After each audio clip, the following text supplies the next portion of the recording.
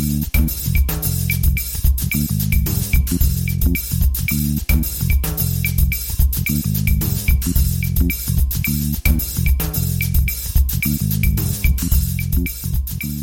hey everybody, welcome to episode 325 of the More Than Just Code podcast. My name is Tim Mitchell and I am in Toronto, Ontario, and I'm joined once again by Jaime Lopez Jr. in Seattle, Washington. How's it going? And we have Mark Rubin down in San Jose, California. Oh. Didn't say on the line though. No, like that.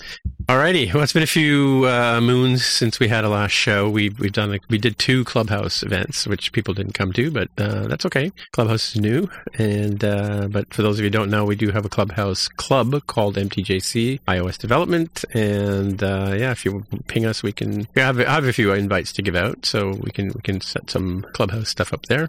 But with that in mind, Jaime has a follow-up from our first Clubhouse meeting. Yeah, I actually will throw in a real-time follow-up or real-time fact check, I guess, because almost certainly somebody will be, a wise person and say, well, it hasn't been that many moons, it's only been one. And that's actually true. Although the intent of your statement there was, more accurate than the literal take on it. Because there's only one moon, or there's a 28-day cycle. Where are you going with that? Because we haven't reached more than fractional moons beyond one. You're going by new moons. Okay, then maybe I should have said sleeps, right? Then instead of moons, right? Sleeps. Just a way of counting sleeps. The days. Alrighty. I don't, we have to go fact check that, because I don't know actually when the expression how many moons it's been, whether it's actually, are they counting 28-day cycles as in months, or are they counting individual days, which is what I always thought it was. Developers. Okay, carry on. Alrighty. So on the Clubhouse, I think I had made the statement about Jenkins being originally named Hudson, which is the name that I first remember getting involved for, what Jenkins does. And we didn't know why on the air for that, but I looked it up. So Wikipedia has the answer here that the Jenkins project was originally named Hudson and was renamed after a dispute with Oracle, which had forked the project and claimed rights to the project name. So Jenkins is still a free open source tool that people could use? Yeah, and it was free and open source when it was Hudson, and then I didn't follow we'll have the links in the show notes for those of you driving at home who really want to dig into what I assume is the drama related to Oracle having some sort of claimed rights over the project name.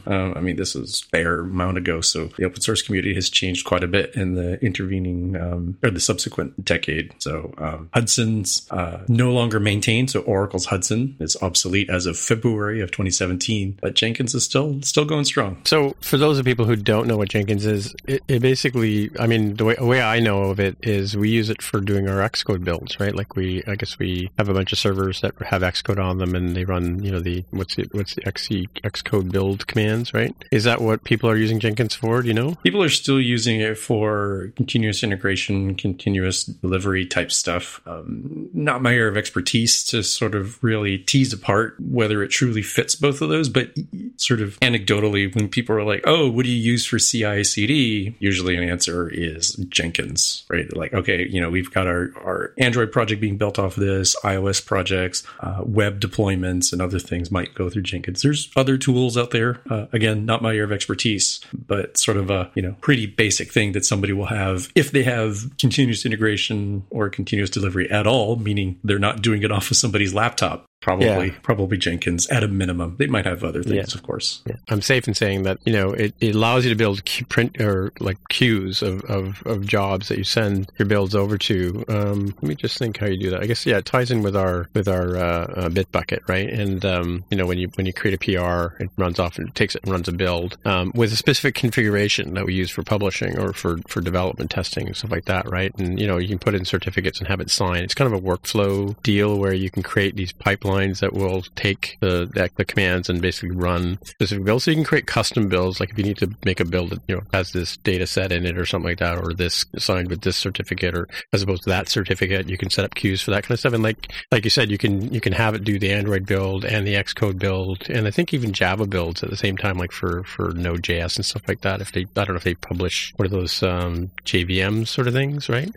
You can set up Jenkins with a bunch of scripts to do that kind of stuff. So that's what it does. That's why gets used for continuous integration and stuff like that, right? So yeah, it's got a bunch of plugins that let you do other things. It is sort of the jack of all trades and master of none in terms of there being, better, more focused tools for some of the pieces that Jenkins is trying to do. But if, again, for the kiddos out there, they're like, oh, everything's in the cloud and click. It's like, let me tell you, having worked in places in my career where literally if this one laptop had fallen into the river, we would not have been able to ship our software, and getting things through at the very least, source control is in the cloud. Okay, great. Now, the next thing is, can we get a clean build server that's not my laptop to be able to do builds from? So it works on my machine problem tends to go away. And again, you run, when you run something like Jenkins, you have some sort of repeatable build that you can do. You don't have to worry about this thing fell in the river and, oh no, we have to spend a week to a month trying to figure out how this build process works, right? It helps you with that. There's,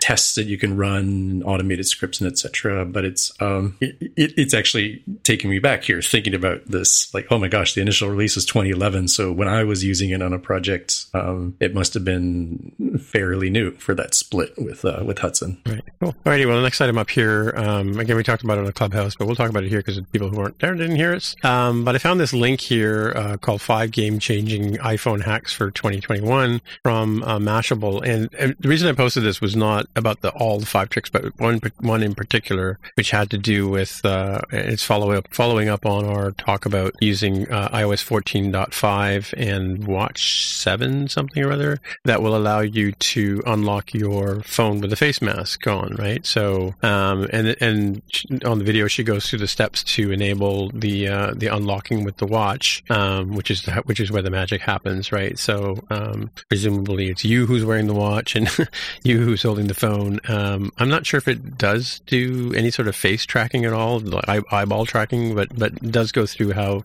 Apple's built that workaround. But the other things that it covers off in this article are the location tracking stuff that we were talking about, where I wasn't sure the ad tracking thing where you can opt in and out of things, and the question is, if you like on my phone, I have allow apps to request to track off, right? And we were debating what that meant, and she answered that this is in fact this means that I'm not being tracked if that's the choice I use, right? A couple of other things that she had in the video that were interesting were and fixing your typos. And of course, Mark pointed out that we have talked about this on the show, but I was just too slow to catch it. And that's if you're when you're trying to struggle with the new way when you select a piece of text and it puts a cursor or a beam on either side and highlights the word, and I always have trouble trying to figure out how to get the cursor to go. And the trick is if you hold the space bar down on the iPhone screen, it turns into a single bar, and you can move it around anywhere on the screen without lifting your finger, and you can place the cursor where you want and continue to edit your badly typed tweet and that kind of stuff. So, but Mark pointed out in the Clubhouse that,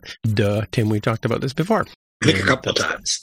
Yeah, well, I'm now using that trick now that I've learned. And I've also, by the way, it doesn't work on the iPad with the Magic Keyboard. The Magic Keyboard doesn't work that way. So no, it does not. You still but it has a trackpad, so you can put your cursor wherever you want on iPad Pro. Okay. How are you liking your Magic Trackpad, by the way? Oh, I use it all the time. Yeah. I mean, the one thing that came out of the pandemic purchase that I made, bar none, is this Magic Keyboard. I use it for my WebEx from meetings at work, and I also use it for Office tools, right? So I run Teams on here. So if I'm in a Teams meeting or a WebEx meeting, I run it off the iPad exclusively. I don't have to worry about VPN or anything like that because the tools all work, with Microsoft Authentication or with WebEx Authentication without, The only problem with that is that the camera is on the left edge or the right edge, that's right? True, yeah. So it always looks like you're looking off in the wrong direction when you try to do that. We don't, I think just because of bandwidth, we don't, and contention and stuff like that, we don't tend to have meetings with video turned on. We use it for screen sharing, like we share like a document or something, but we generally don't have video on for our conferences. This is actually something I'm interested in because I've experienced the same thing. So we tend to use it for everything, video for everything. But I've had various meetings with like a group that's at a different site, within my company, and found that they don't use video during during their calls, or I've had other calls with people at different companies, and sometimes they do, sometimes they don't. It would kind of be an interesting study to see, what the distribution of usage is in this kind of stuff. How about you, Jaime? What do you guys do? It's kind of weirdly split. So my organization within the company tends to be video on all the time. Mm-hmm. But when we deal with other organizations within the company, they tend to be audio only. Mm-hmm. And even within our audio on all the time sort of approach, as the months went by in the pandemic, folks started saying, you know what, there is a thing of just getting fatigued from staring at a bunch of postage stamp sized faces always looking at you. And you're also looking at yourself too, right? Yeah. And so if you need or just want to go audio only, it's up to you. I tend to go video on all the time unless there's some like really big circumstance, because I kind of like people being able to see me gesturing in the air. I like them to see the look on my face when I make statements so that there's more flavor and nuance. But, I'm very fortunate. I don't have kiddos running around in the background. I don't have, a small apartment where we're like scrunched up with my significant other right behind me, or, think of a million other reasons why people might not want to be on video all the time. And I do think the study of the psychological effects and the organizational ways of handling things will be interesting, because I don't think it will be one size fits all. I'm very critical of the idea of like only going audio only or only going video only. And there's probably some depends on your context sort of answer, I think. Yep. The other thing too, though, I mean, you're remote all the time, right? Like, are you? That's right. I've been remote since, for this job and the previous job, so since fall of 2016. So coming up on 5 years here. This coming up fall, 4.5 years so far. Wow. Yeah. So Mark, I think we're sort of debating when we're going back to the office, but I think we're going to be like, there's not much reason for us to be in the office per se, other than, sort of collaboration and stuff like that. But what's your company's sort of view on when do you guys think you get back to the office, or will you ever get back to the office? Yeah, that's actually a really good question. That's still, I think, an open for debate. The last official word we had was that no one would be required back until like September or something like that. But that was 6 months ago or so, and things have changed a lot since then. So I don't know. I just don't know the answer. I guess actually September is not that far away, so it's certainly possible that would be roughly the timeline. Yeah. So what about vaccines? Have you guys? I mean, I've had my first dose of AstraZeneca, but how about you guys? Have you had any? Is it on the horizon for you guys, or? Yeah, I had my first shot. I told you about that. Yeah, I vaguely remember, yeah. Yep, I had my first one. I mean, what about you? We're a bit behind in Washington State, but I just saw on the evening news tonight that April 15th in Washington State, everyone 16 years of age and older will be eligible to get in line. So then the next question is, can I find stuff? Might be okay. I mean, I do work from home, so if it's like, hey, Walgreens has opened up a slot at noon, it's like, great, I'll go right now. Not a problem. Flexibility. I'm not having to deal with other things. So, I mean, everybody's going to need it eventually. It strikes me as puzzling that they just don't do this at like McDonald's drive-thrus, just like drive up, give you a jab, and then give you your sandwich, and there you go. Well, they're doing it at Canada's Wonderland is like our sort of big sort of Disney place, sort of, like it's like a amusement park. It's got like rides and roller coasters and stuff like that. But they have this huge parking lot, right? And so they're using that as a site for doing getting the jab, right? So, and it's basically in your car. Like you drive up, roll down your windows. They'll take everybody's health card and make sure that they're legit and give them a jab, and away they go, right? So I think you have to make an appointment too, but yeah, they have the facility to sort of create the lanes and all that kind of stuff to move the cars in and out, right? So I went to a pharmacy to get mine done, like in a local pharmacy. Alrighty. And if I could, I would use my Apple Card to pay for that. Oh, you have to pay for your shot? No, I'm kidding. I'm giving Jaime a Segway.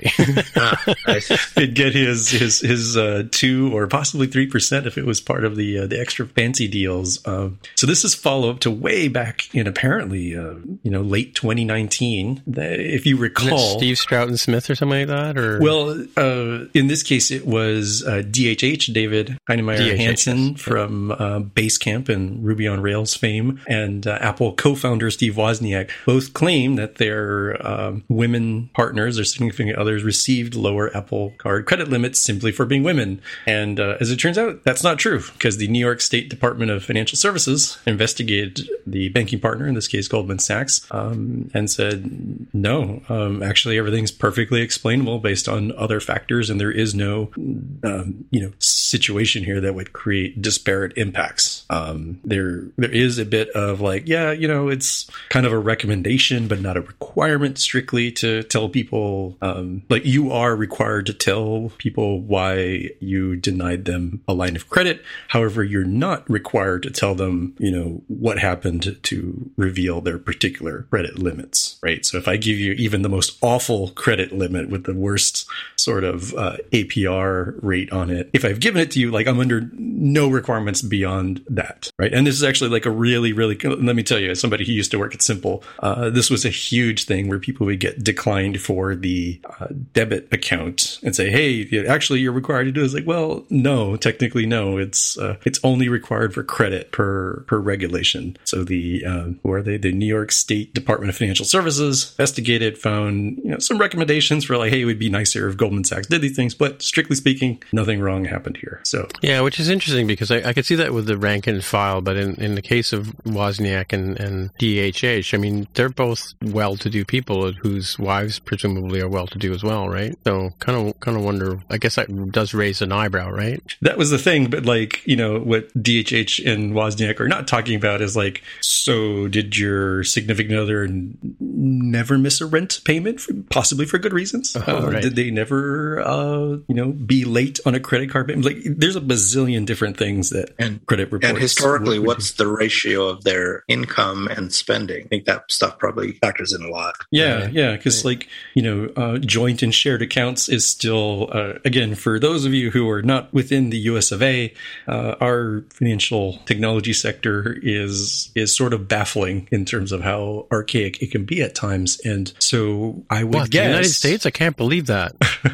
Let me tell you, the fancy pants Interact system of Canada completely blows away what we've got on the horizon. Really? But that aside, like I would guess, and this is baseless speculation, but I could guess you're getting at like what Mark was saying, that even though this couple is like, hey, we share all of our funds, great, but practically speaking, what does that mean? It's like, well, it's not as easy as having like a family 1Password account or something. It's like no, it was probably for historical reasons, one partner has like the better setup. It's like, oh yeah, cool, I trust you. I'll just log in as you when I use the credit card. I'll log in as you when I move funds around. So as far as the electronic history is concerned, one partner may have absolutely nothing when it comes to credit history for like 10 years, right? However long they've been together. They might have all sorts of other things that you would say, well, logically speaking, this is one unit, one family unit. True. That's not the way the financial system looks at things, right? So whatever, sort of analysis that Goldman Sachs' system is using would just look at like, hey, so I found this DHH. All right, cool. I see his financial history. Great. Here's his credit limit. Okay. I see, DHH partner. Wow. They've like had no money for 25 years. What's going on here? I guess they will get very small limit, right? Like you could very easily see that situation happening. I don't know that that's the case. Just be really clear. That's speculation as to what happened here. But I think we were pretty skeptical of this back when it came out. And it looks like actually nothing was untoward here. Although I have seen some very interesting conspiracy theorists who are like, oh, but like Apple and Goldman Sachs have a bunch of money. They just paid off the regulars. Like, no, that didn't happen. Let me tell you. Interesting. Cool. Yeah, so I saw this next story. I didn't get a chance to dig into it. So why don't you fill us in as I fall down? Yeah. So the Apple Watch, amongst telling you that it's, time to stand up and do other things, can apparently tell you if you are frail. That's the cheeky way of saying that an Apple-funded study,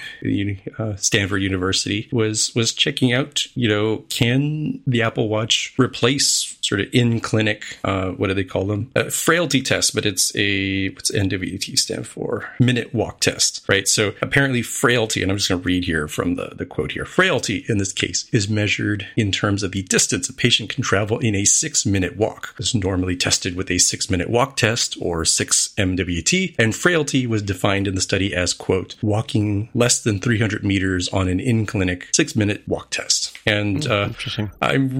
probably going to lean a little bit on Mark here to go over the stats part of this, because it seemed like 60% of the time it works 100% of the time. But they're claiming here like you're of course going to be better going into the clinic and getting the tests. However, it seems like as a first pass, as nothing else, certainly fine to have the watch do sort of that first filtering of like, seems like you might be frail, go talk to your doctor. Yeah, I did see that. I mean, I saw another graphic, maybe with another link that kind of showed, I guess, a couple of different metrics that they use to put together to determine your frailty. Like your heart rate, your walking speed, and that kind of stuff, right? So interesting. And as it says in the article, Tim Cook sees the wearables as the future. Alrighty. What you got next for us? Speaking of Apple and Safari and Siri and whatever. Yeah. So in the sixth, and wow, they just keep pushing it off, iOS 14.5 beta. Let me tell you, I'm as an aside, I have been waiting for iOS 14.5, and it's in its sixth beta. It's apparently, according to this article. So wow. I've been waiting for iOS 14.5 because, as folks may or may not remember, I have an Xbox Series X controller that I sure would love to connect to my device, but for not being certified over MFI made for iPhone. Yeah, MFI made for iPhone. Yeah. I am just here watching it sit on my desk, and so I've been waiting for the iOS 14.5. I don't have a reason to install the beta. I've been waiting for the release. But in addition to that, apparently Apple will now no longer choose the female sounding voice for Siri by default anymore. So you'll actually be prompted to choose one of the voices, which they do have male voices as well. And somebody in the comments says that in French, the default was male for reasons that are unclear to me, possibly cultural, but at least. Well, I think in the UK it's English or a male voice as well. I think Greg used to tell us he had the male British voice on his, but I will have to ask our friends on the Slack channel. We have, people from around the world, including Australia and England, to tell us what their default voices are, because they're not the same as the Siri that we get here in Canada or in the US, right? But it's interesting, by the way, that how Toronto is the proper pronunciation of Toronto, but no one ever says Toronto. We say Toronto, and Siri says Toronto, which is kind of interesting. How do you say the number that's one higher than 19? 20? Okay, yeah, same thing. You don't say the T. 20? Yeah, 20, yeah. I'm the same. I say 20. Yeah. But the correct pronunciation, I think, is 20. Yeah, you want to see us make Tammy go crazy? Sure. Ask me to say Java. What do you say? What do you say? Java? I say Java. Java. It's not Java. He says Java. I say Java. It's almost like Java, right? Java. That's how I've always said it. Right or wrong? I don't know. That's follow-up, folks, as well for this show. I'm looking at my Siri to see what I had it set on, and it looks like I have it as American female, which is probably the default. But beyond the male choice, I didn't realize. It tells you something sad about your usage pattern that you didn't even know. If you'd asked me, I would have sworn, because I do tend to do this for virtual assistants, I tend to switch them to Australian female, because I just find it easier to hear in noisy environments. And maybe since I'm indoors almost all the time now, I haven't noticed that. But I also didn't notice that they had more accents than I recall, and maybe 2 or 3 easier. So in my list, it's American, Australian, British, which I think I saw before, Indian, Irish, and South African. Don't yeah, I've got that too. Don't tickle my memory. So yeah, South African would be cool. Mine, for the folks driving at home, is my language is set to English Canada, and my voice is set to American female. So I am using the same voice as you, I guess. Huh. Is there a Canadian female voice? No, I've just got American, Australian. I've got British, which is probably close. I've got Indian, Irish, and South African. But it'd be interesting to try those other voices just for fun. There's no French Canadian voice, huh? No. Well, no. I mean, if my language was French, I'm sure that would change, right? No. Yeah. Like if I choose. Actually, that's an interesting question. Do they have a different for French? Do they have a different accent for Canadian, French Canadian, and Parisian Canadian? Well, yeah, there is a difference in the French for sure, like between those two countries. Right. But does Siri have a difference? That's the question. Yeah, well, I would think so, because like I've got English Canada. English Canada is different than English UK or English American, right? Mm-hmm. I used to use US for everything. Like I use a US keyboard on my Mac setup as well, just because I found, with back in the early days, applications wouldn't behave properly if I didn't have the American wasn't using US keyboard. So I've tended to use US all the time, and it's only been lately, and I guess probably the last 4 or 5 OSs that I've given up fighting and just put in Canadian, right? Because it used to be like, so here's an annoying thing, and this goes back to like, I can't remember if it was classic or, yeah, it probably was classic or early iOS, early Mac OS, but when you set up your Mac, it would ask if you wanted to use Canada as your region, right? And if you did that, it would start accepting French spellings, and it would start doing all this weird, dictionary stuff that didn't make sense to me, right? I'd rather get yelled at for the way I spell color than have to deal with the sort of weirdness that was coming that way, right? So I used to always set up every single OS, every single Mac I ever set up with, I would choose a US keyboard and US English, right? So, but it's only been in the last, I guess they must have fixed a bunch of bugs in it over the years, but yeah, weird, eh? And of course, the keyboard layout's different in French too, like the size of the return key is different, and of course they've got extra accent keys that they use. So the French keyboard layout is different than the English keyboard that we use in English-speaking Canada. Right? Yeah, let me tell you, when I saw the British keyboard over there in the UK, it completely destroyed my mind. It was something I could not type on because I was hitting the wrong keys, because the shape of the return key or enter key is wildly different. Yeah, it's vertical as opposed to horizontal, right? Yeah. It's like that Tetris L shape when you rotate it. Yeah. So the heavy part's on top. Yeah. Yeah. It's hangovers from typewriter days. Alrighty. So what are we doing about the iPhone, the small iPhone, Jaime? Very sad things here, because according to this blog post by Law Jimenez, nobody designs for small iPhone devices anymore. And this is the best quote right here at the top. Quote, "Nobody designs for small iPhone devices anymore. Why do I say this? Well, if you've been rocking the iPhone SE 2020, you would know. What I'm saying is there are a lot of UI glitches from apps running on iPhone SE, and he gives pretty good examples of Clubhouse's app, not measuring the width properly, so you can see some of the other view controller. Spotify, apparently it is impossible to refresh the little table view there unless you drag up with your left thumb to get the refresh button to appear, and then tap it with your right. And it's not just third-party apps, which there's a whole bunch here. Again, we'll have this link in the show notes as you driving home, but there are some Apple ones too, like Apple shortcuts. You can't enter the folder name because you can't see it, or Apple TV, where, wow, that's a very huge header space. There's probably 33% of the screen top that's just used for the black header area that has, the Apple logo, TV Plus, and then you can finally see the first large hero image, which in this case is for the Servant TV series. I was going to say, I could see that on small teams. Like, I know the Clubhouse app was written by a guy, right? And it's still in beta and it's written by one person, but like larger teams, with proper QA, I know that our QA people test, all the layouts from all the devices, right? So I could understand if it's like a single developer shop or small team where they're doing their own QA, they might miss it, but and it's a lot of work, but to sort of cater to them. But yeah, there are still, the SE and the 5S and that kind of stuff are still around, right? So 2 SEs right now. I have to say, I'm not surprised at all. I can recall working with a designer a few years back. I'm thinking of one particular where I was pretty strongly recommending that they design for the small phone, and then it's easier to expand it. And this designer was adamant that no, we must design for the big screen and then scale it down. Really? I don't know why. So that's what they did, and they were very shocked when things just didn't fit anymore on the small screen. I don't get it, but sometimes designers don't listen to developers. Right? Yeah. Yeah. Yeah. I've seen that in my career as well, where you kind of feel like, I think I've joked once of like telling the head of design, is like, what I'm going to do is I'm going to ask your design folks, like, hey, do you have iCloud backup? You do? Good, great. And just break their phone and be like, here you go.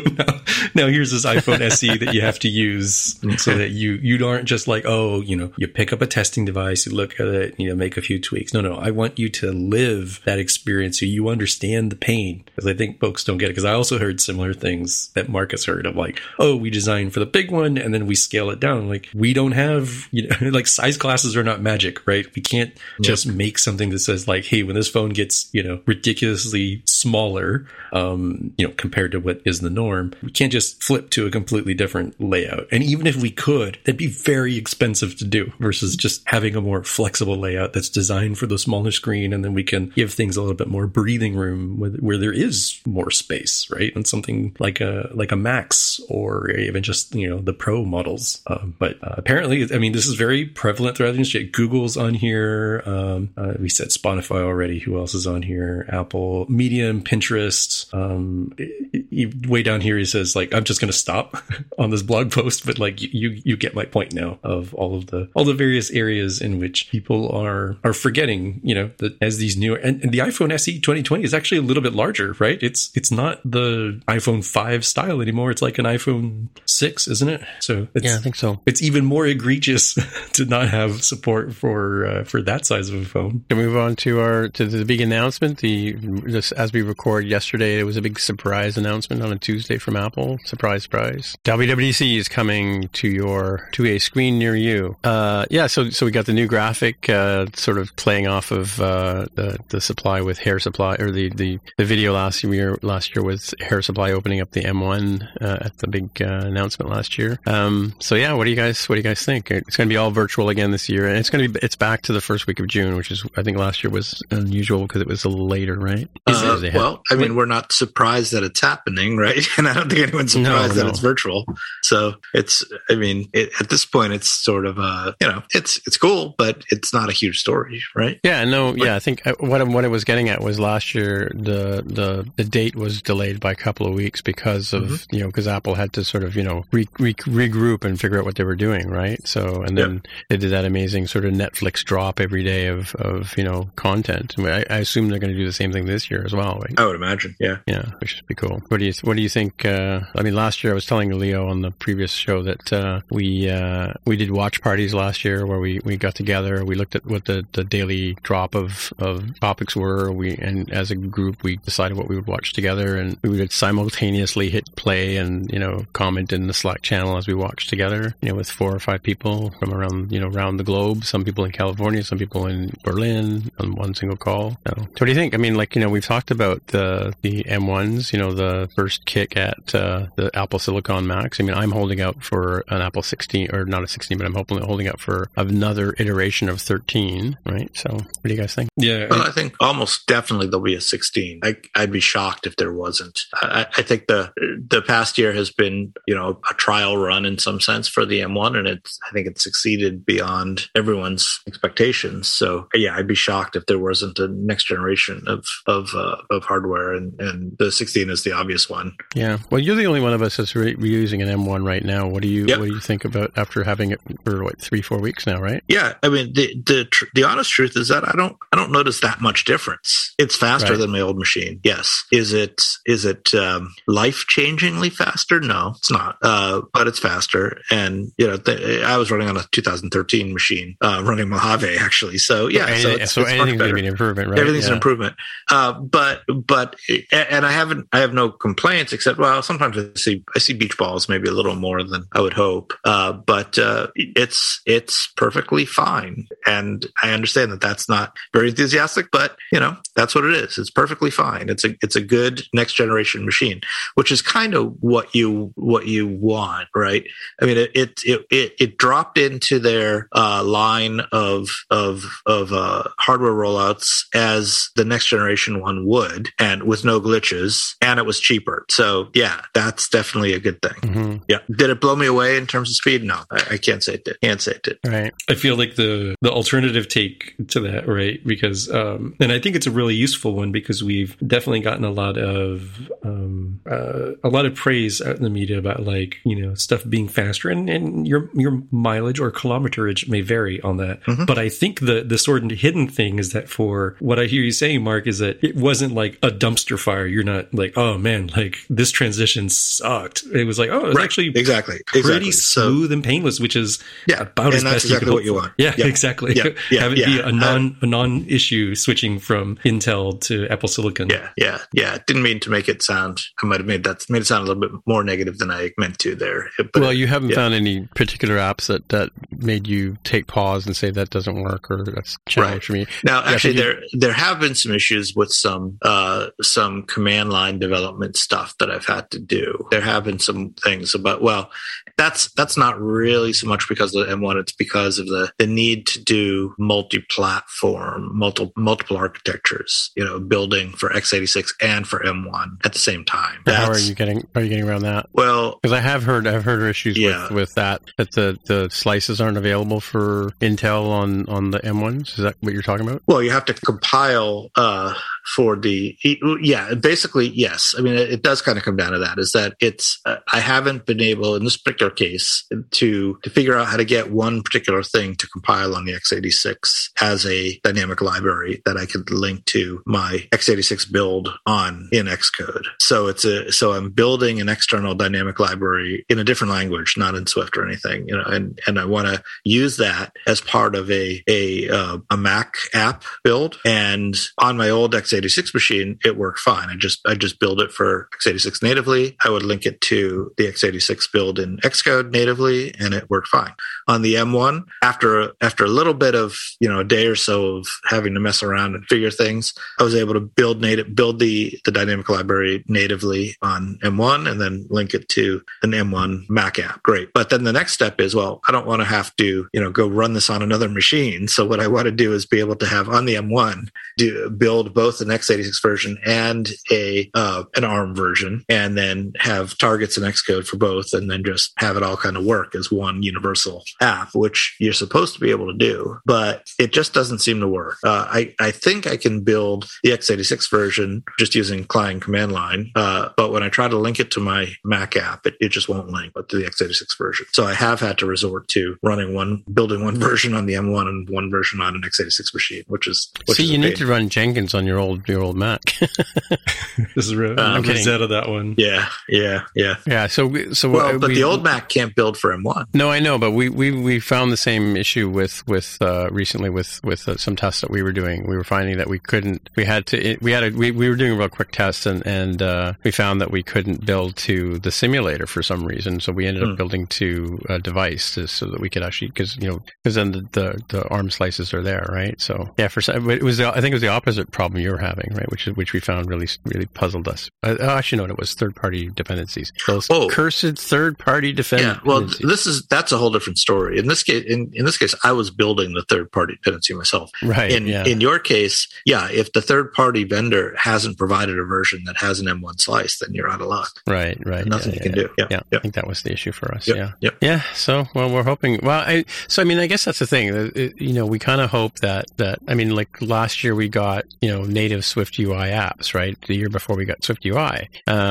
Where do we think? What kind of surprise and delight are we going to get from Xcode tooling and framework tooling this year? Do you think they're going to take Catalyst to another level, or Swift UI to an even further level? What do you think that's going? Well, for sure, there'll be incremental changes to Swift UI. It's we're in year 3 of it now, so it's getting to be at the point where there's not going to be as many just like groundbreaking, life changing things happening with Swift UI. Although I'd say we're not quite there yet, where it's it's something people are using. For the most part, people aren't using this every day for production. I don't think some people are, I guess, but I think a lot of people aren't. But we're getting to the point where they'll be certainly like polishing the sanding the edges and things like that, and polishing, and things will just work a little bit better, work a little bit more smoothly.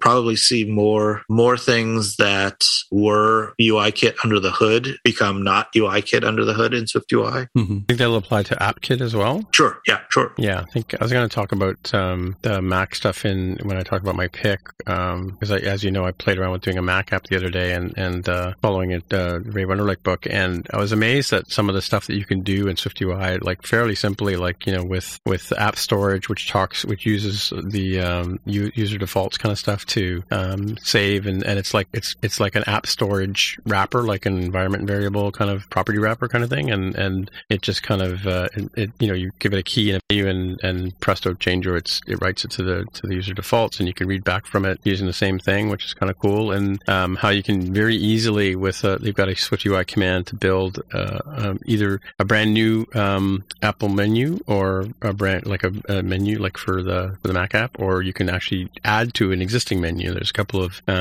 processes or modifiers inside of SwiftUI, and also the ability to write preferences. Because obviously preferences are the sort of big thing on them. We have settings bundles on iOS. Those become preferences on when you convert to a Mac app, and how to deal with those, right? Sort of thing, right? So it's kind of cool to see that in SwiftUI, and I would think that those kind of modifiers will go further into helping us out. I wonder if more development on Combine seems to be growing in its capabilities as well, right? Yeah, I think quality of life stuff, right? So certainly would like to see the tooling get better and smarter with suggesting things for you and helping you diagnose problems with SwiftUI, Swift itself for that nature, right? Seeing more and better, like, hey, this is the thing you did wrong, not some nonsense. You're like, what is that? Oh, what you mean is I'm missing a slash here. Okay, cool. Let me do that then, right? Like getting it as weird as it seems, but getting it back to how really good that stuff was in telling you what you did wrong in Objective-C. Quite literally many moons ago, right? This is definitely a many moons ago sort of thing. So I think that'll be good because you get more, more agility out of just having the tooling just speed you along and not be like, I don't know what that is. Let me go look on Stack Overflow, right? Yeah. And if there's one thing that they could do in Xcode that I would love more than anything else is improve the way they allow you to trace code through protocols. Mm-hmm. So you very commonly, if you do a lot of protocol oriented stuff, you very commonly have a situation where you have code that's referencing some protocol that could be a concrete object, is a concrete object somewhere when it actually comes in. But when you're tracing the code, it's not runtime. You can't just probe it. You could do that. But if you're just trying to look at the code and you want to know where this thing comes from, something, right? But when it's referenced by a protocol, you don't know necessarily what the concrete class or struct that's conforming to that protocol is when it's being used at the time that you're seeing it in your code. And Xcode just kind of gives up at that point. If you try to trace down into the protocol, it shows you the protocol definition, but it doesn't show you any of the concrete objects that are conforming. So I guess I'd like to see a way, like with a right click or something like that. If I right click on a protocol, I want to see a list of every class that conforms to that protocol in my code base. How about that? That would be pretty awesome. Yeah. That'd be pretty awesome. Yeah, because this gets doubly worse when people get kind of cute and generic with the names. And I know naming is difficult, but heaven help me when it's like, oh, good, this thing is called Vue. I don't know how I'm going to find that. That's an unsearchable thing. It's like if it was, super happy fun time Vue, so SHF Vue. It's like, oh, trivial, easy to find in the code base, but just Vue. I'm like, oh no, I'll never be able to find it. I hope it's in a logical place because now I'm digging through the folder hierarchy like an animal, right? Versus what you described, Mark, of like, just show me everywhere where this is. Do the analysis of my project. You know what could happen at runtime. Show me what it is. Even if you're just guessing and you're wrong a little bit of the time, that's okay. At least you've helped me narrow down where exactly within a foot or two of this haystack is this dang needle. Exactly. Prove to me that you're doing something useful every time you say indexing and I get a beach ball spinning for 10 minutes. Yeah, I'm just looking at my Xcode here.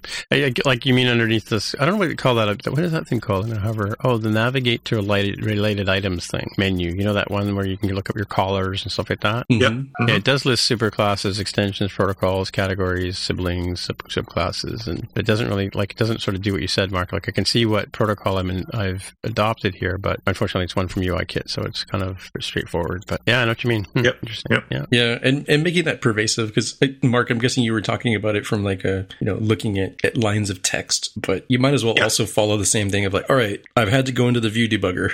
Now show me where the heck this thing is coming from. What is it that's causing this problem? That'd be really nice. Yeah. More information, some better instance information on the Vue debugger would be kind of nice. Yeah. Right. Well, Apple is a hardware company. What do you think? What do you crystal ball as far as what we'll see in? Of course, been all those false rumors that we've been led down the garden path with recently. But what do you think will happen with hardware this year? Well, 16-inch MacBook Pro, the 16 gig Apple Car. What do you think? Watch, a car? No, there's not going to be a car this year.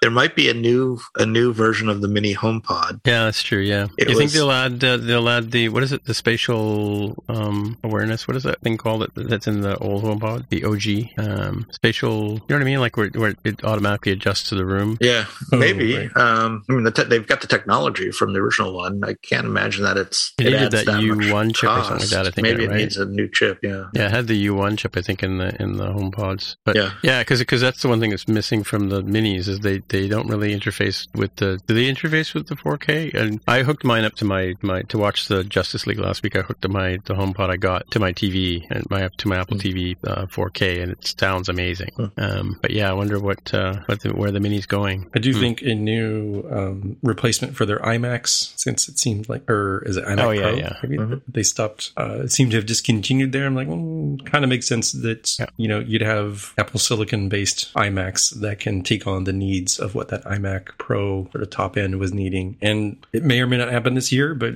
relatively soon, Apple Silicon based Mac Pros for the ultra high end. Does the iMac doesn't currently have a 5K screen, right? Because that's what the iMac Pro had. The iMacs did, but maybe it is the newer iMacs. Let's sure. head over to Apple and have a look. I mean, the invitation that went out to folks has the couple things. It has the internet meme of Greg Federighi opening up the laptop for the Apple Silicon, I think, from last year, and people have gotten really excited, like, oh, this character is wearing glasses, and although you could say, well, their glasses are just reflecting what's on the screen, it has also made the criminologists say, but I wonder if that's AR related stuff that they're hinting at, that AR glasses might be coming out. Possible. For sure they're going to do something interesting with AR because they've been making that's true lots of investment there. By the way, just to break in, Retina 4K display on the 27-inch iMac currently shipping. You're right, there is a 4K version of the iMac, but it's not 5K. I want 5K. There's a lot of speculation about that, the glasses. But a former co-host of our show said I wouldn't read too much into those graphics, Yeah. I mean, they never mean anything, right? So no. Well, yeah. I mean, it's a play, like Jaime said, it's a play on the Craig Federighi thing. I mean, people were looking at the Mac and speculating on, the fact that they don't see a track bar on the Mac. They don't see, what can you really see other than a few keys, right? So, yeah. You think we'll see the tile thing this year? The tracking tile. Debate. You mean, yeah. Oh, yeah. I sure hope so, because it's getting a little silly that it has been rumored and almost solidly confirmed from people picking apart the betas, right? It's not like, oh, random person said. It's like, no, we found graphics that go towards this, that you'd like to see it ship and not be like the AirPower. Is that the name of the charging mat? Right. Yeah, I was going to say, maybe it needs an AirPower to charge it, so they couldn't ship it. AirPower charging, yeah. I don't know. It's hard to speculate on what really is going to come from Apple. I mean, it is like the rumor. I don't know. Did the rumors even make sense last year? Right? Like we had that one lady that we followed last year who had a whole bunch of prognostications, and she was pretty good. I got to say though, I've been playing around with SwiftUI and following some newer tutorials these days, and I'm finding that Xcode has really gotten good at helping. Like you said, if you're doing code completion, that kind of stuff, the fix-it seemed to point out, much clearer what your problem is, kind of thing. If you call something, if you create an instance, should it be an optional or not, or whatever, right? So, or if you don't close a what do you call those computed variable properly with the little parentheses at the end there, it kind of gives you a strange warning, but it makes sense, And I'm finding that I'm going to talk about video later on in my picks, where the guy was showing, if you watch the way he types out his code, he's figured out a shorthand to sort of get the code completion to help, right? Like, you know what I mean? Like if you're working on if you adopt a protocol, for instance, in something, and you wait a second, the compiler will say this doesn't conform to the protocol, and you just wait and you run the fix it, it'll stub in the methods you need, right? And then you can very quickly go through and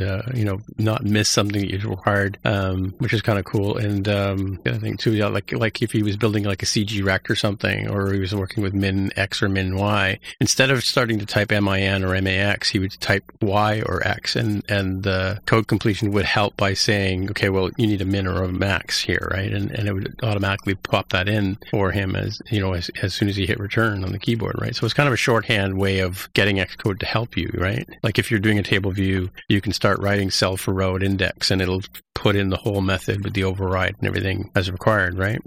Have you found that when you're working with Xcode? I feel like I've adjusted some, like I still, even though the good old, if you recall, for NS string finally being like, okay, people mostly were typing NS string and not NS stream. I think I've done enough of the, okay, I'm just going to trick the autocomplete into doing what I want without naturally typing the way I would type is what I think I'm doing. So I don't know. I'd have to sit and really like try not to give it hints and just say, you figure out what I'm most likely to be writing here and help me out. I don't know that I've done that for a while. Maybe I've just hard coded all of the little patterns. Like, all right, type 3 characters. I know it's going to get me what I want, sort of thing. Right. Versus Yeah, that's just what I'm saying. naturally right? Yeah. typing what I should be typing if I was going sort of left to right on everything. Yeah, well, that's what I mean. But I find that the Xcode, sort of the code hinting, has been much better. Like if you create a variable, and then on the next line, let's say you create a variable called library, right? And then on the next line, you want to set some properties for that. As soon as you hit the letter L, it'll pop in a suggestion for the word library, right? Like for the name, your variable name, and you can carry on with the with having it automatically pick out the things that you could apply to that particular variable, right? Whereas opposed in the past, it was like anybody's guess what you would get, right? But I'm just finding that lately Xcode's been a lot more helpful in that sense, right? Right, but it's still not as good as it was when in the Objective-C days. Oh, that's true. Yeah, and don't try and refactor any Objective-C these days. Have you noticed that? Like, Is that broken? No. Yeah, well, it doesn't seem to be. Yeah, I think it's more. Yeah, this could just be me, but yeah, I'm finding that with Objective-C, it's not as helpful as it used to be. Yeah, like the refactor commands and rename commands don't seem to work in Objective-C as well as they used to. Right? Any other wish list things for WWDC that you were looking forward to? I think this would not have been on my list, but given what we talked about just before this topic, more size classes related stuff might be kind of in the cards, I would hope. I've given up even asking for that.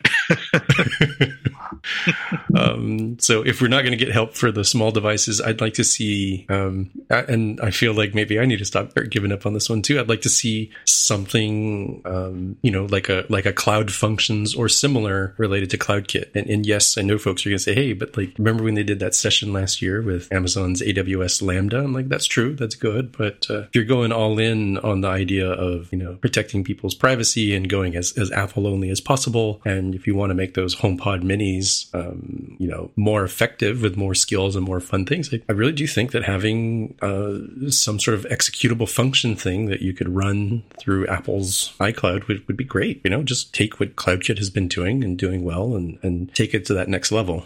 I'd like to see more of that sort of thing. Mm-hmm. And I'd like to see more emojis. Oh, I guarantee you're going to see those. That'll be the little carrot on the stick to try to get people to upgrade to, what are we on, iOS 15, 15.1. 15, yeah. Yeah, and let's get rid of all the designers that just use SF symbols from now on, right? What do you think? It's going to use all those vector graphics. Yeah. We can put it as a small little 44-point touch area, or we can put it as a billboard. It works just as well. Yeah. So what do you think the watch can do, right? Like last year, a couple of years ago, we got the EKG. Do you think we're going to get blood pressure and sugar levels, maybe? Well, we got what is it, Blood Ox, right? Mm-hmm. Oh, Blood Ox, yeah, Blood Ox, yeah. I guess you have to have a newer phone for that. Newer watch, I mean. How would it do blood pressure? Because it would need to like inflate or something like that, right? True. Maybe the watch band will like bang inflatable watch band. I don't know. Yeah, I don't know about that one. What about sugar levels? I guess not, right? How would it do that? Just from can they do that by like some kind of optical? I think that I don't know how the ones that the people wear on their abdomens or arms or whatever, they have like, I think it has like, I don't know if it has like a pin or whatever that it measures and it sends it by Bluetooth to the device. I can't imagine Apple doing something invasive like that. That's a very specialized thing, and it would take years and years and years of FDA approvals to make that. So what could they possibly do on the watch that would make it leap off the page, like the Blood Ox and the cycle measurement and cycle tracking that they added in the last couple of years? trying to think of how things work. Like the big trouble for me is I'm just very ignorant of how some of these things can work. Like if you'd ask me, oh, we can check blood oxygen, like how does it do that without actually observing oxygen? It's like, oh, you mean you can just flash little lights at it and look at the pretty pictures? Like, oh, okay, cool. I mean, can you do that with blood sugars?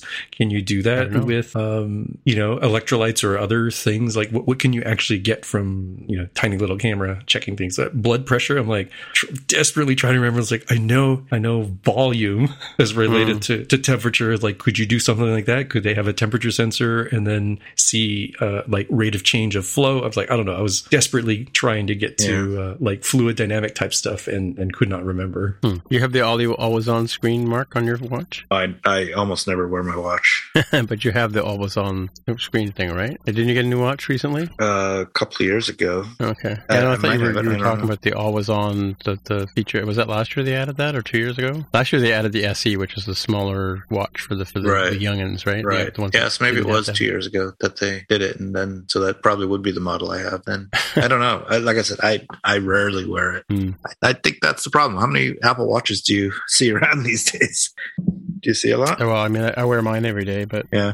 You see that, but I do think that there's the passive health thing to it. And so I'm struggling to think of what things might you do. I don't know, maybe, this frailty test thing will just be going on in the background. It might just sense like, hey, we noticed you seem to be not doing so well on that, was it 6-minute walk test, right? So you're out there walking the dog. It's like, hey, so were you walking the dog and they stop and pee a lot? Or were you kind of struggling to make that pace? I mean, I could see more of doing the analysis, right? We've seen it recognizes how to track your activity for various kinds of activity, like swimming and other sort of non-traditional things. So I could see more of those. And I'm kind of wondering if there's going to be it detects COVID or something, right? Like, is there going to be a big marquee one? I don't know that there will be. Or maybe they'll finally, put some extra motion sensors in there so it can work with Fitness Plus and be like a Wii joystick, that kind of thing. Well, they did add that last year. It was able to do dance movements and stuff like that, right? So somehow it's able to check your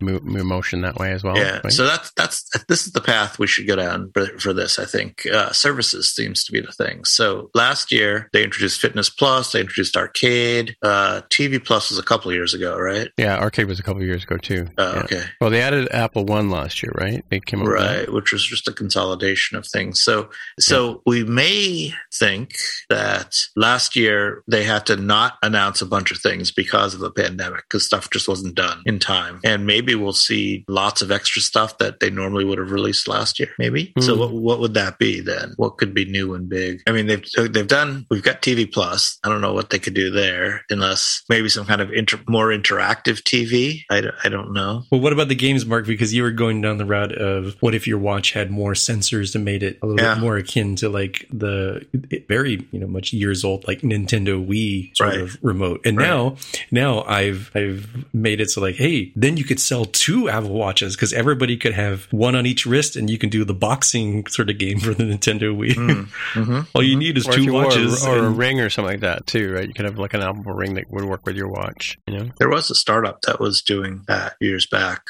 They made a ring that had like some biosensors in there for fitness stuff. The Oura ring. Yeah, a few friends of mine have that one. There was a different one. Maybe, I guess there was more than one. But I mean, did they ever take off? Really? I mean, you don't really hear too much about those, right? The one guy I know who has the Oura ring also has the coffee cup that's controlled by his phone, so he can make sure its coffee's always at the right temperature. Because those are important things, right? Right.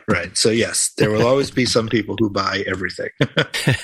Yes, especially if it's shiny and has an Apple on it. Yeah. All right. What about TV then? Let's look up TV. What could they possibly do with TV? I mean, I don't mean the services, because obviously they're still doing that stuff, like the shows and stuff. Aren't they up for some Academy Awards and stuff like that this year? Probably Emmys, not Academy Awards, right? But they have Emmys that got nominated? Emmys are TV.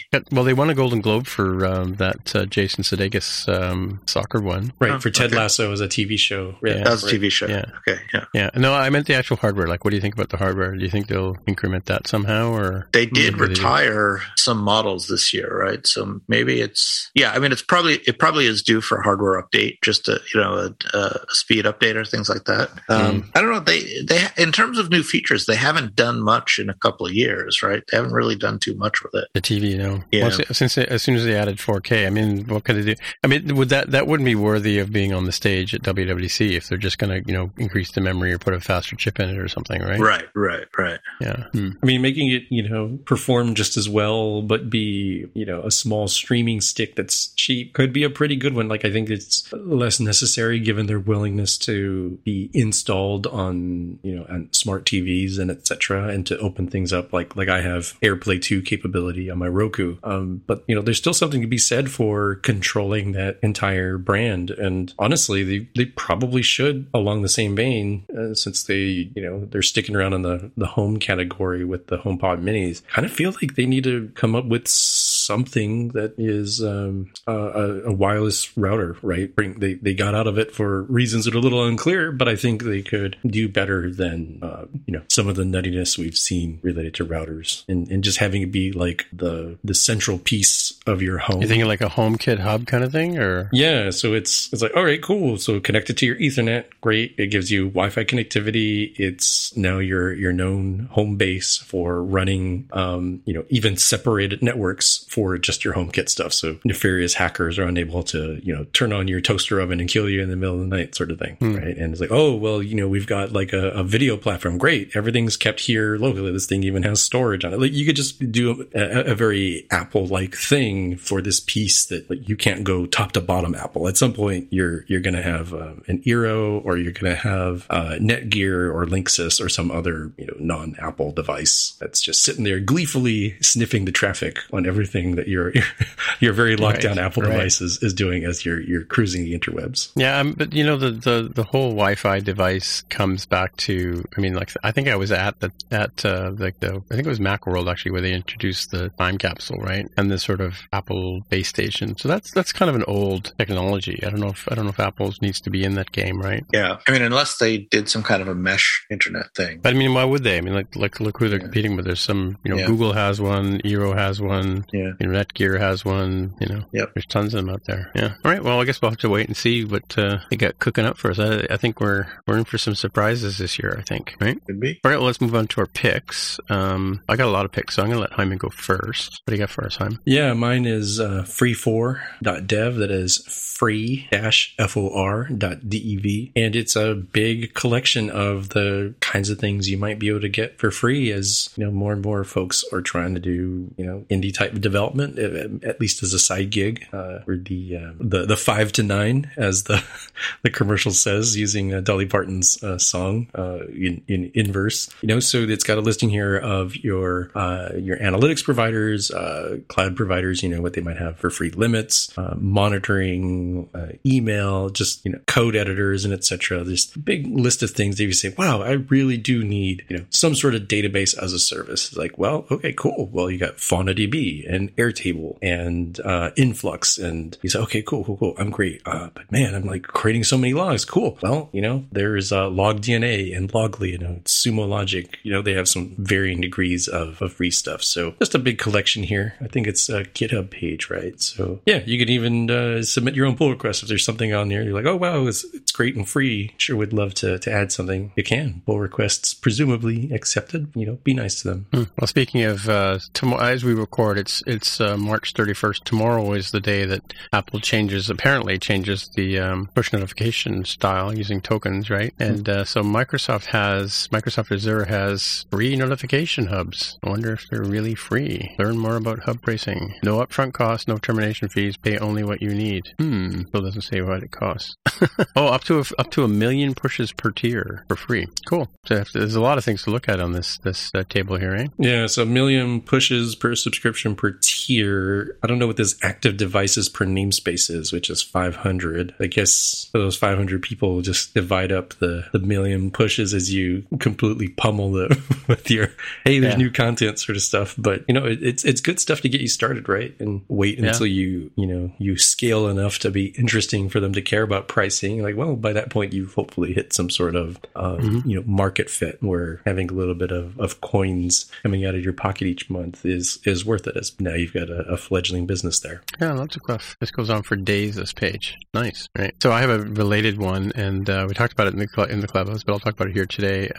This one's called xcodetips.github.io. Not sure who started it, but remember we talked about those 25 or so tips that Paul Hudson published before Christmas, right? All the really fabulous things. So this is Xcode tips in a sort of GitHub format, so that as time passes, we'll be able to have more things grow here as well, right? So some of those tips that Paul Hudson was talking about published here, like creating commands / to create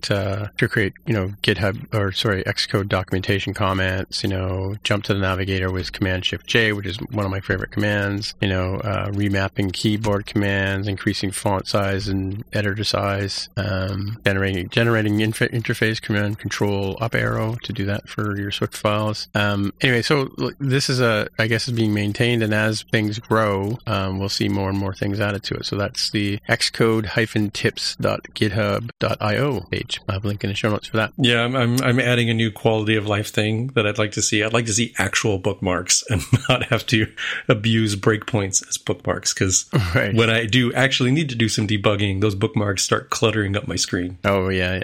Cool. I mentioned this maybe 2 episodes ago, that Apple had updated the iOS dev tutorials, but they've added and I've gone through these. One of them was introduced last year when they came out with Swift UI 2 years ago, I guess. But they've added a UI kit one here, which is kind of nice. It sort of walks through, if you're curious about writing a UI kit app. The flow for the one tutorial on Swift UI actually takes you down the path of creating a Swift UI app natively, and then also shows you how to build a watch app and a Mac app from the same build. So using the same code, you can build across platforms. So that's a really nice thing, and that's been updated again just last week, I think, right? And they added that UI kit one.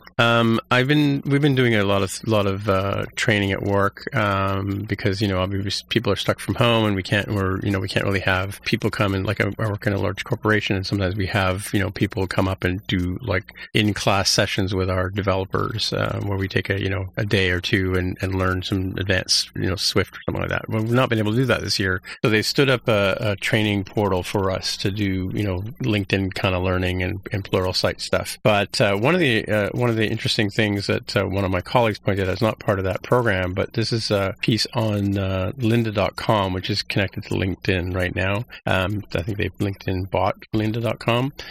It's called Swift 5 Protocol-Oriented Programming. So in keeping with what Mark was talking about earlier, if you want to learn a bit more about protocol-oriented programming, take a look at this tutorial here. The instructor is a guy named Kareli Nayastor. Really good teaching style. I mean, I've watched a number of his things recently on Pluralsight, and he was, I guess, previously on LinkedIn, or I'm not sure if he's publishing to whoever will take his work, but he's got a really good teaching style, very comprehensive explanation about things. Personally, I'm going through a couple of code patterns that another couple of tutorials he's put together. But yeah, I really enjoyed this protocol-oriented programming one. Talked about it at the Clubhouse last week as well too. But yeah, definitely check that one out. I'll have a link in the show notes for that one. And I also stumbled across another instructor, which I really like his style. And I think he's just started out too, which is kind of cool. But I was Googling around, and I saw a Medium article. I'm not sure if I saw it on Twitter or something, on using Swift's custom string convertible. And as he explains in the video, StudApps is the name of the YouTube page. I don't know the name of the writer. I guess I could look at his Stephen Curtis, I think is his name. Yeah, because he's got an article here on Medium, and so it was kind of funny because I found the article on Medium, and at the top of the thing it said, "Hey, there's a YouTube video here," so I just put it on and watched it, and it's really good. I learned better from videos than I do from reading. But yeah, this is the guy I was telling you about about, if you watched, like I watched this one, SwiftUI, this custom string convertible, I really recommend that you take a look at that. It really explains the protocol really well. But he's also got another tutorial on using Charles backend, like mocking a Charles backend, like using Charles Proxy. I don't know if you guys are familiar with that tool, but he's got this little tutorial on building an app and mocking the whole backend using Charles, because you can do a rewrite and he creates this fake, mybackend.com URL and goes in and populates that. But what's really cool about his tutorial style is if you watch him type in Xcode, he doesn't talk about it, but this is the guy I was telling you that, he has these he looks like he's figured out a bunch of shorthands to get Xcode to bend to your will. Like when you're typing out a CG rect or whatever, and you need to put an X and a Y size and min max, whatever. He's figured out how to, like, I was watching him type and seeing that, the way he uses the keyboard to get Xcode to do the code completion for him is really kind of cool. So definitely recommend, not only a good instructor on this stuff, and like I said, he just started publishing videos a couple of months ago. Let me see how far. Yeah, 2 weeks ago he started. So definitely keep an eye on this guy. I think he's got got a future. Oh no, I'm sorry. He's put up quite a few things. 5 months, 6 months. No, I take it back. He's been doing it for a while. But yeah, his Swift stuff is really good. He started doing these, it's called a series called Unlocking Swift. So yeah, check it out. I think he's going to be a contender. And my last pick is the SwiftUI by Tutorials book has been updated. It's now in its 3rd edition by the folks over at RayWunderlich.com. As soon as I got my hands on it, I jumped down to the building a Mac. Chapter 20 talks about building a Mac app using SwiftUI. So I jumped down there, and that's where I got all those tips I was telling about earlier about building preferences and how you use app storage and how you use how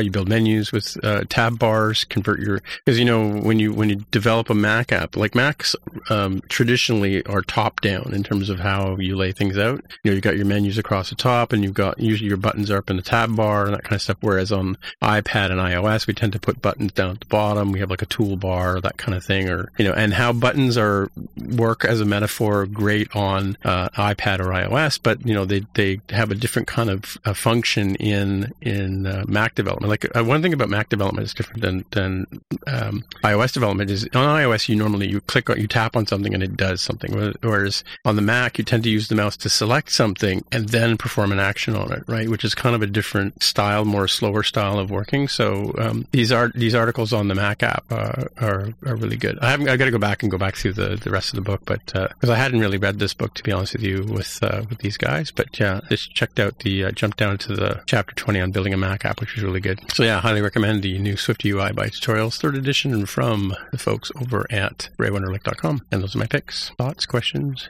Going back on one or two, I should say. I'm pretty impressed with the layout here for the Apple developer one.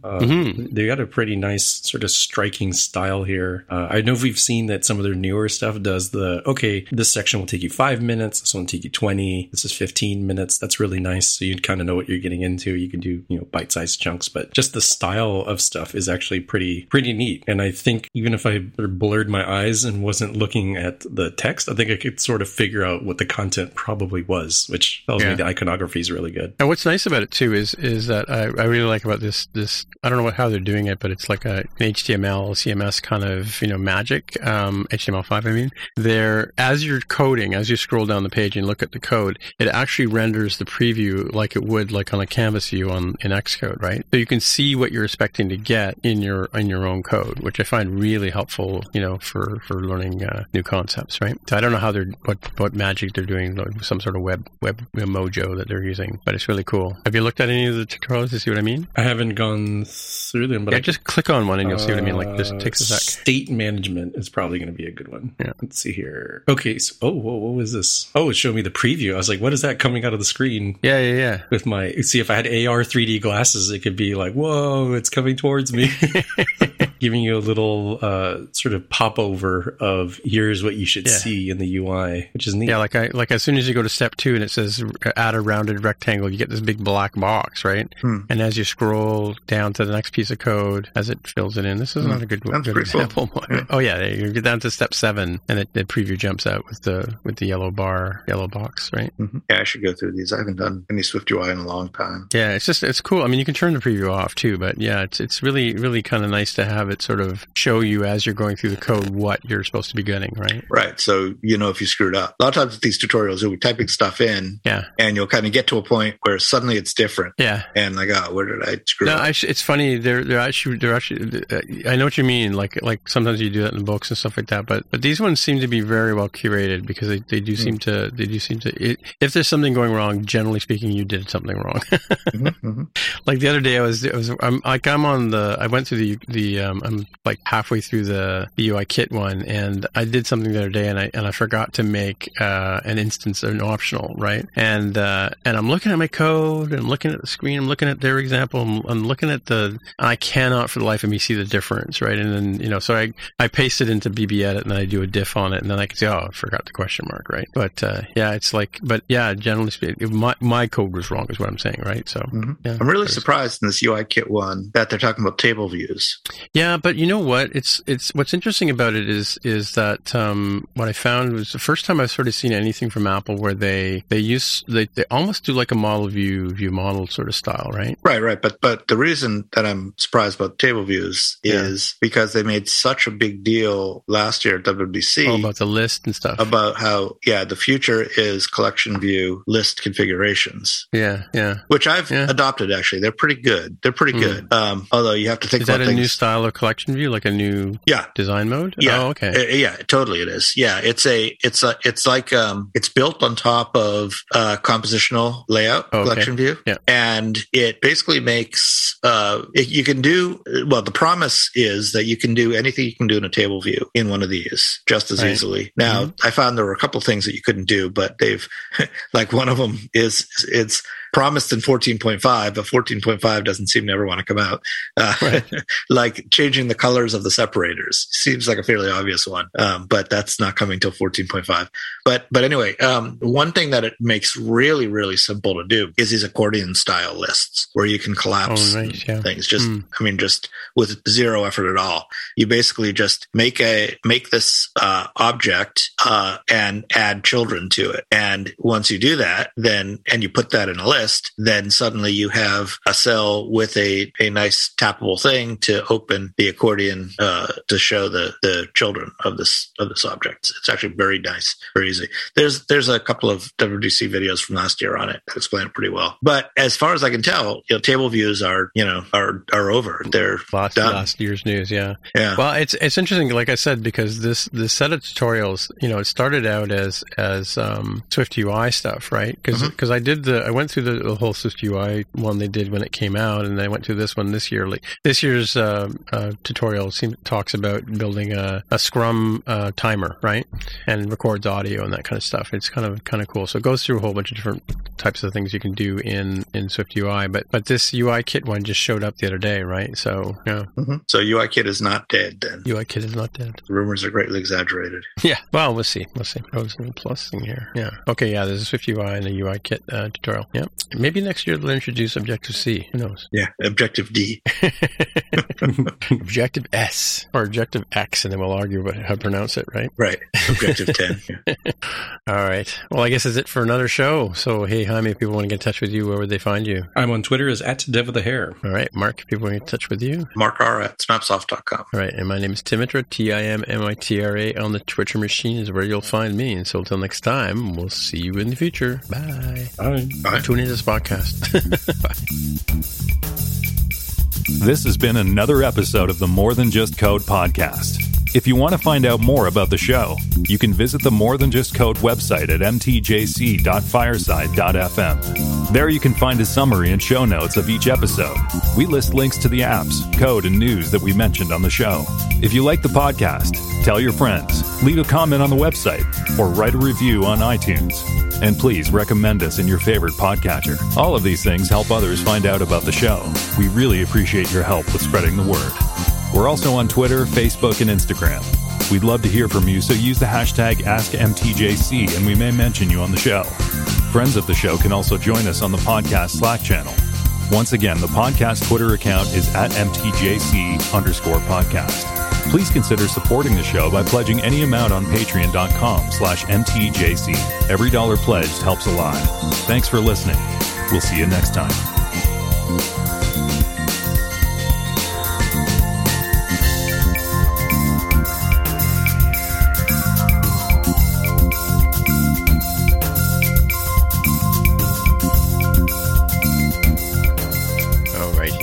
Did you know we recorded for 3.5 hours the other day, Jaime? Did we really? Yeah. We almost beat Snyder.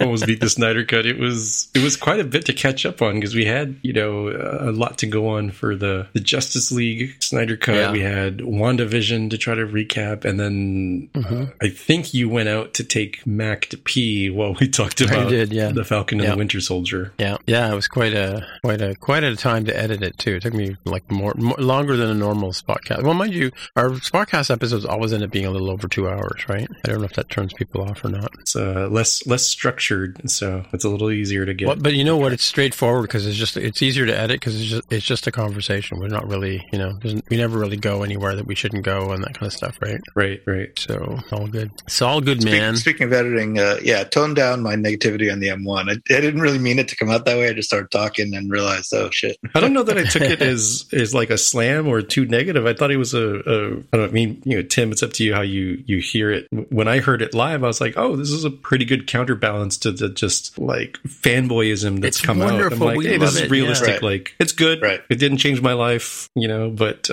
that's actually a pretty good win in my opinion. Well, I mean, and that's the thing is like, in a lot of reviews you see, people take one side or the other, right? And they either slam the M1 or don't bother buying an M1, or at least that's the clickbaity lead title, right? Or they'll be, oh my God, throw all your old Macs away kind of thing, right? Or the two styles of reviews you get, right? But that's why I like the Rennie Ritchie ones. He's pretty realistic about stuff too, right? Mm-hmm. But I'm definitely not unhappy with this thing at all. That's that's. You made me regret having bought my 2020 MacBook Pro a little less with your review of the M1. So okay, well, you get a bit of FOMO, right? Yeah. There you go. Yeah, so I did something good. No, I don't regret it at all. I mean, for the price point, I'm perfectly happy with it. It was pretty cheap. This same thing probably would have cost over $2,000 if I bought the Intel version. So I'm not unhappy with it at all. It hasn't lived up to the the hype. The hype. Yeah. Yep. But it is an entry level machine. It's not meant to be right. Exactly. Not meant to be like burning off your desk, right? Right. Well, and that's actually the best part of it. It generates no heat. It's not burning anything. It generates no heat. No heat. It's funny, because the other, it's a little bit warm today because I am, as I've been doing the Zoom call, I've also been crypto mining and running Safari, looking at the SwiftUI tutorials all at the same time. And it's getting a little bit warm to the touch. My old machine would have been like a stove. Flaming? Yeah. Mm-hmm. Yeah. I got to say that it has a fan on the back too, doesn't it, Mark? It does not have a fan. There's no fan. Oh, because my DTK had a fan, and every now and then I would hear it, and I would feel warm air coming out the back of it. Mm-hmm. So it must have been a different style. Yeah, being able to use your laptop back on your lap again, which has not been true for a decade plus, is it sounds like a dumb thing, but I'm like, it's probably a huge win though, right? That you can just quietly use mine's this. a mini. No, it's not a laptop, but yes. Yeah. But yes. And by the way, when I say I'm crypto mining, I'm using 8 threads to crypto mine. So I'm running at like 800% of CPU here. And it's not generating any noticeable heat, which is really nice. So maybe I was a little harsh on it. Yeah, I don't know. I don't have one, so I don't know. I hope to have one soon, but Well, they're not that expensive. All things considered. And I've got the credit for the other one. I'm just waiting. I'm waiting, hedging my bets to see what hardware Apple's going to come out with. They will announce. I'm like 95% sure they'll announce the 16-inch, but they won't be out until September or October. Yeah. Coming up on the end of an era here, so I did the final transfer out of my Simple bank account prior to the May 8th transition to BBVA. So I did a really good job of realizing where the ACH velocities were for transfers. So did the final transfer, should deposit tomorrow. I'll give it another week and a half for ACH reconciliation. And then they actually have, as some folks told me, there's actually a little handy button in the web, not on mobile, where you can go into account settings and there's a close account button. I'm like, oh, I guess I'll do that. For what? Closing out my Simple account as the bank the fintech no longer will exist and gets everybody's accounts gets. I mean, the money was always with BBVA, but you'll transition to a BBVA account if you hang around past May 8th. So Simple is out of business? Yeah, so PNC merged with BBVA USA, which is the parent company for Simple, Aslo, and a few other things. And apparently they didn't want any of that, so they're just shutting all that down, which is interesting. But yeah, it's coming up in the end of an era. When they made that announcement, I was like, oh man, I got to move truckloads of money out of here, knowing what I know about ACH velocities. And I know how to look and see what's going on. I'm like, okay, it's not really reverse engineering because I know it was engineered. I'm like, oh, let me see what's going on here. It's like, oh, okay, do the math in my head. It's like, all right, I have to just keep pushing the limits because there's a limit on how much you can do, going outbound per day and outbound total per month. I was just like on a regular schedule, just get at the maximum amount every time it gives me the new fresh amount to pull out all the money, move it to other accounts, get my Apple Card paid off with, a different account, that sort of thing. I had to map out everything. I was like, okay, which accounts are connected to which? And, okay. So these are the ones I need to move first to have an easier transition. So it was like a whole plan that I had. Yeah. You know what I do with 1Password is I put everything that's connected to one card in there. So if I ever lose a card or get stolen or whatever, I just quickly go and see where, what's using that card, right? Oh, so you use a note to say like, all right, it'll be this, and this service. I add a tag. You can add tags in 1Password, right? Yeah, that's a good way I never thought of tags as a way. That's a good way to cross-link. Yeah, somebody things. pointed it out to me, like, because he had the same problem. He said, like, he uses tags. I stole that idea from him. So, I have an RBC card, I have a TD card, and I know which one goes to which. And so, like, I've got a couple of cards that are getting renewed in June, so I'll have to go through and update the auto withdrawals or whatever if the number changes, right? But the expiry date will change, right? Yeah, so I'll have to go through and the CVC number on the back and blah, blah, blah. Is it WWDC 21 or WWDC 2021, which might be an actual Google search that people are looking at? Or how about the Winds of Winter will be released at WWDC 21? Winds of Winter? You don't get the Winds of Winter reference? That old man is not going to make it. Yeah, that's a long-awaited book 6 of the Game of Thrones is it? series. Yeah, it's now, something like 15 years since book 5 came out. Oh, really? And the guy keeps saying, I'm almost done. I'm almost done. He's been saying that for 10 years now. He's too busy, like, drinking champagne and stuff, right? Yeah, probably. He's doing side stuff. He's like, I'm writing this prequel. I'm like, I'm doing this wolf thingy. I signed this. Well, they melted the throne. What else? There is no Game of Thrones anymore. Didn't they melt the throne in the book? Well, the book hasn't. The TV show went ahead of the books, and it's pretty much universally agreed upon that the TV show ruined it. So, yeah? Yeah. I mean, TV show was just awful at the end. Just awful. Mm-hmm. So I mean, the books ended roughly when like Arya showed up in the country in the east, right? That's when the books ended, and the Dorne stuff was just getting started. That's when the books ended. So all the rest of that they made up. Oh, the stuff where Arya was going around killing all the people that she did none of that was in the books. Yeah, none of that was. Was not in the books. Nope. Oh, okay. The wall coming down, although that was speculated on, was not in the books. Even Jon Snow was Radar and was it Radar? What's his name? Targaryen? Radar Targaryen? Rhaegar? I don't know. Rhaegar. Yeah, Rhaegar and Ned Snow's sister's son. That part was not in the books, but it was strongly hinted at, but never.